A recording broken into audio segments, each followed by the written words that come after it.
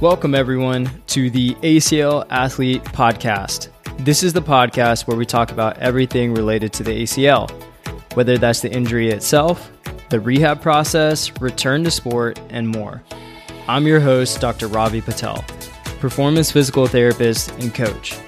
Between myself and fellow guests and experts, you'll learn through the lens of the patient, the healthcare professional, and the coach. The goal of this podcast is to equip you, the athlete, with the education to make the best informed decision about your care and your ACL journey. Thanks for joining. Now let's dive into today's episode. What's up, ACL athletes? And today we are continuing part 2 of the ACL injury journey. So if you haven't listened to part 1, stop, go back and listen to it, and then come to this one, because it's going to be really important to help bridge that piece, if you will, to be able to know what we're doing today and get a good overview of this process. So in part 1, we started with the ACL injury journey, and I want to make sure that I give credit where credit is due. So this goes to British Journal of Sports Medicine authors Connor Gleadhill and Christian Barton, and I'm going to put the link of this in the show notes to where you can access the 2 graphics that talk about the treatment decision and then the rehab explained. You could also Google BJSM and look for the ACL injury journey, and I am sure that that will pop up for you. This was something that was published in December of 2020, so it is very recent to the current date of this podcast being recorded. And as I've looked through this and with the experience that I have and the things that I've read, this is really an awesome resource that I think a lot of you who are going through this process can really use to be able to help get more of, if you will, like a forest through the leaves type perspective here and not just get too caught up in these minor details. Again, this is not medical advice, it's educational. So use this as a guide for yourself or for someone that you're working with. So in part 1, we covered the ACL injury, gathering your team, beginning the prehab process, and then the shared treatment decision, considering factors and questions to ask yourself. So today we're diving into part 2, which is the phases in rehab, or the rehab explained, if you will. So whether you have surgery or not, rehab will be the essential piece here for getting your knee back to normal function, preventing a further knee injury, and you're talking about long-term quality of life. And I think that's something that can get missed often, is thinking in the short term of, okay, how can I get back on the field, or how can I do this, rather than also considering what is my long-term implications if I decide to have this graft, or if I rush the surgery, or maybe there's some other complications with it. That's why you need to have all the pieces and the information to make the best decision. So let's talk about the rehab program itself. It should be individualized. So it shouldn't be this cookie cutter program or protocol that everyone is being pushed through. It should be criteria driven. So time is a piece of this, but don't let time alone be the determinant of moving forward. The criterion approach is more so you're adding time into this, as well as these other things that are very objective and that you can easily measure. That is maybe your range of motion, your quad strength, hamstring strength, your hop testing ability, maybe your agilities that are being measured. There are a lot of pieces in this that are more criterion driven, if you will. And what helps is to break this down phase by phase, which we will do a little bit later. But some of the other pieces that it talks about is making it variable. So that means having some rest days and some weeks, because this is a long process. So that's where working with a coach and a PT will be very helpful, so that they can balance these things and not going hard every single day. I made that mistake myself where I tried to push way too hard and my knee blew up during the ACL rehab process. So this is something just to factor in. and making sure you have that conversation. And then the last piece that it talks about is being social and enjoyable. This is like tough because ACL rehab itself can be almost a little isolating, but do as best as you can to make it social. So if you know someone else going through the process, maybe you're in a clinic that has someone else who is rehabbing. Maybe you could just have someone else who is working out that you can also take time during that same time to do your own rehab.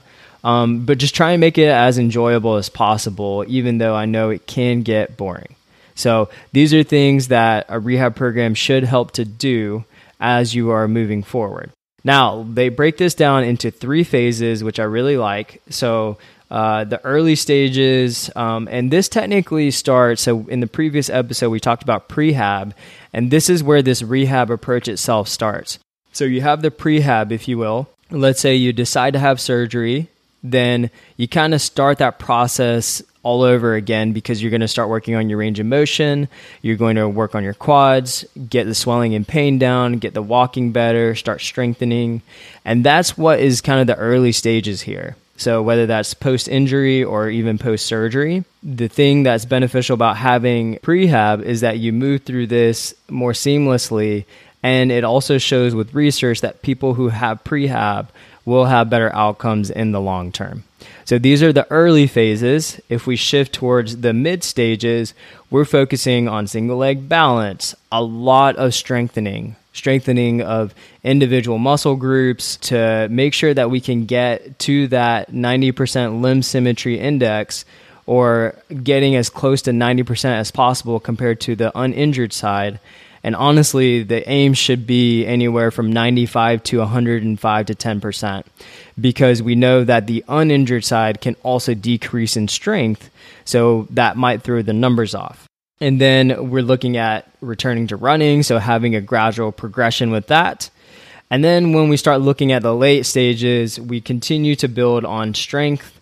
We're looking at jumping, landing, change of direction, agilities, starting to add in stuff with the sports environment practice, and hopefully eventually going to return to sport, right? That's the end goal here. So this is broken down really well. It doesn't mean that it has to be in these specific boxes, because some of this stuff can start earlier, but it's going to come back to who you're working with. For example, when I work with my athletes, we start working on drills for running pretty early on, whether that's marching or wall-related drills for acceleration. We start working on some deceleration, things of that nature, earlier than you would think. But this doesn't have to be in these perfect little boxes of early, mid, and late. But just know that we do need to build the foundation, the range, the quads, the gait, decrease their swelling and pain, what we call the quiet knee, and being able to move forward. So don't try to rush this process. And I think that this does a really good job of laying out the framework of what those early, mid, and late stages might look like. And if you do this right, you have a lower chance of re-injury and better long-term outcomes and a lower rate of osteoarthritis later. There are a lot of things during this rehab process that can put you at more risk, but if you make sure you're following a criterion-driven approach and you're checking these boxes and you're getting assessed and tested frequently, then that is going to set you up for the best chances for re-injury and risk of osteoarthritis or other complications later. And then this talks about the return to play decision-making process.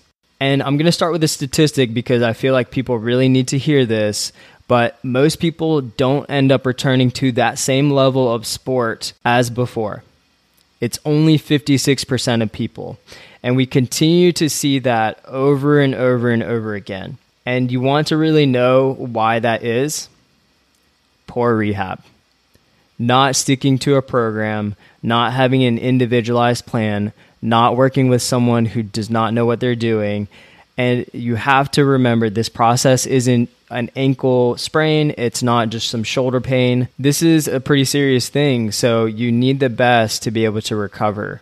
So that's making sure you have an individualized program, a really good PT or coach to help guide you in this process.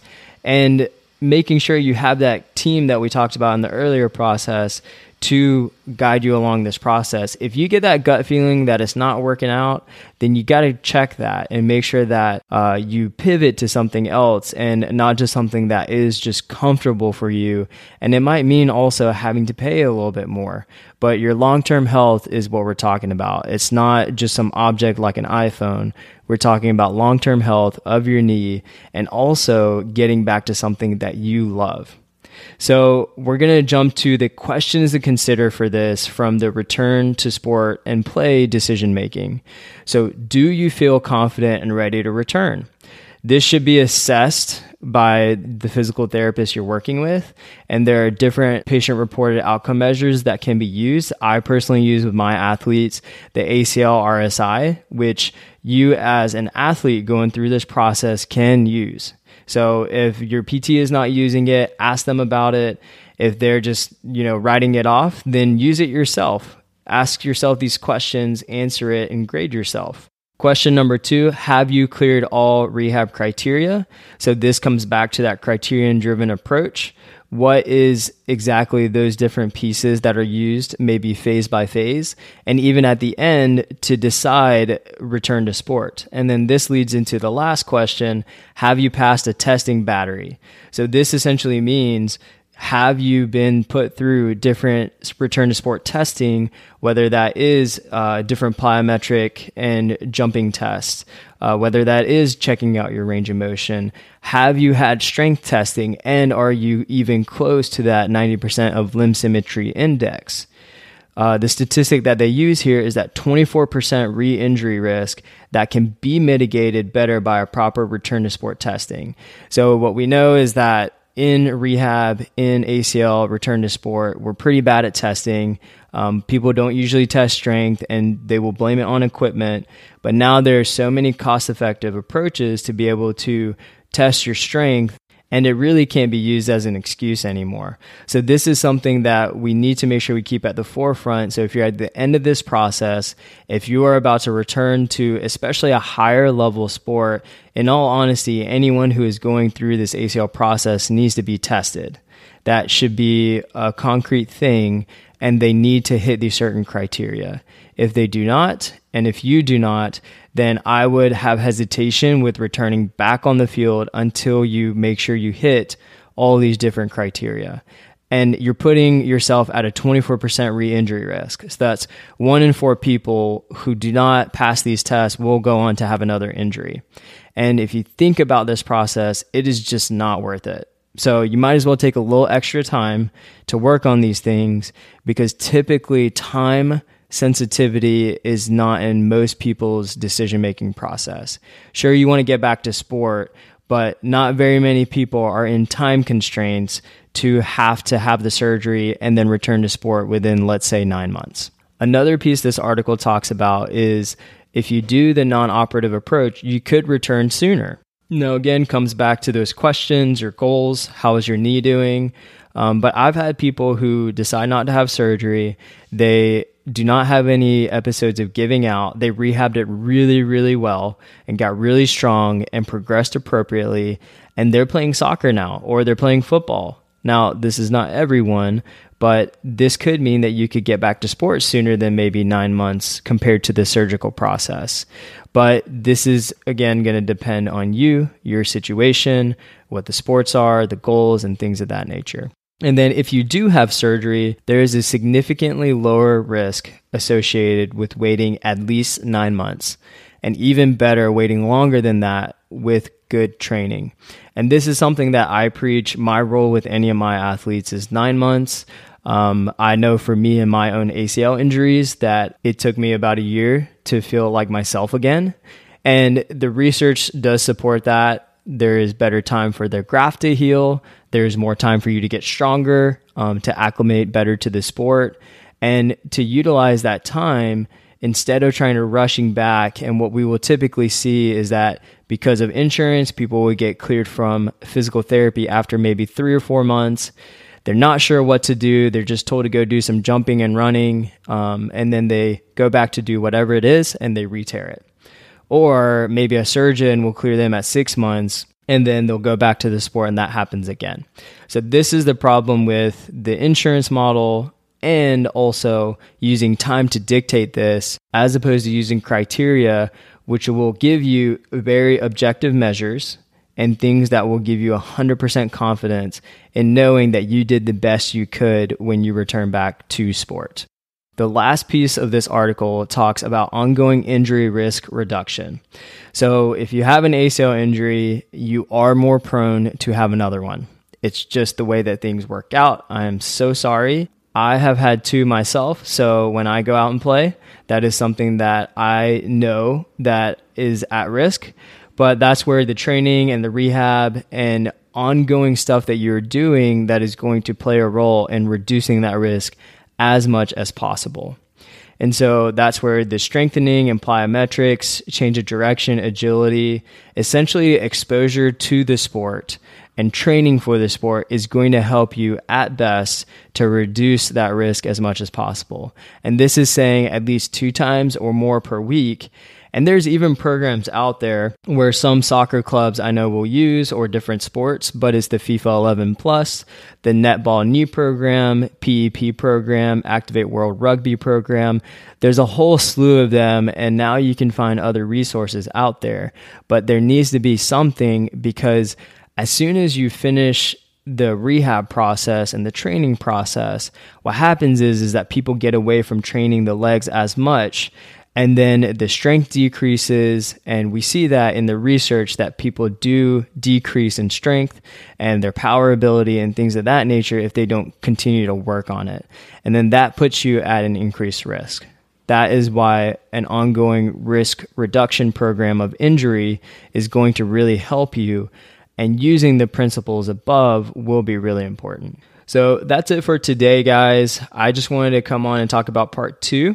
And to highlight the rehab process itself and how that can be navigated and organized to be able to make a better decision for yourself.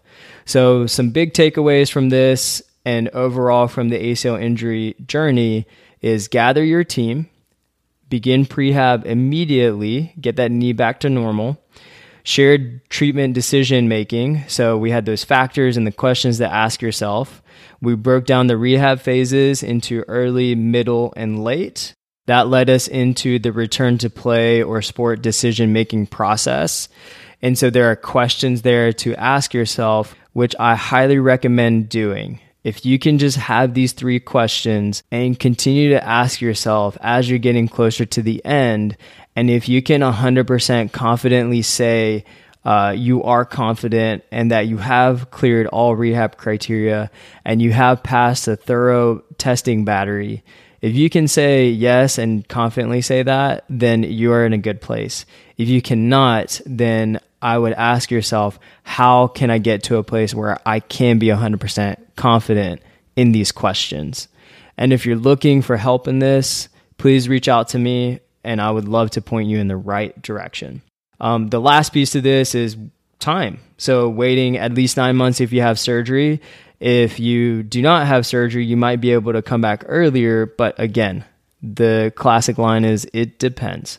Then making sure that you are doing ongoing injury risk reduction and making sure that you are adding that in after you complete your quote unquote ACL rehab and return to sport to make sure you reduce your risk of future injury. As a reminder, I'm picking one person each month to have a free strategy call. All you have to do is sign up for our newsletter, which is in the show notes below, and then leave a review. This takes not too long and it will help other people see this. So I appreciate you guys who are doing this. And I will also put the link for the ACL injury journey article in the show notes so you guys can see that. And if you want to click on it and read through it, you can use this and have this in your corner as you're going through this process. So that wraps things up for today, guys. Thank you all so much for listening to the ACL Athlete podcast. This is your host, Ravi Patel, signing off.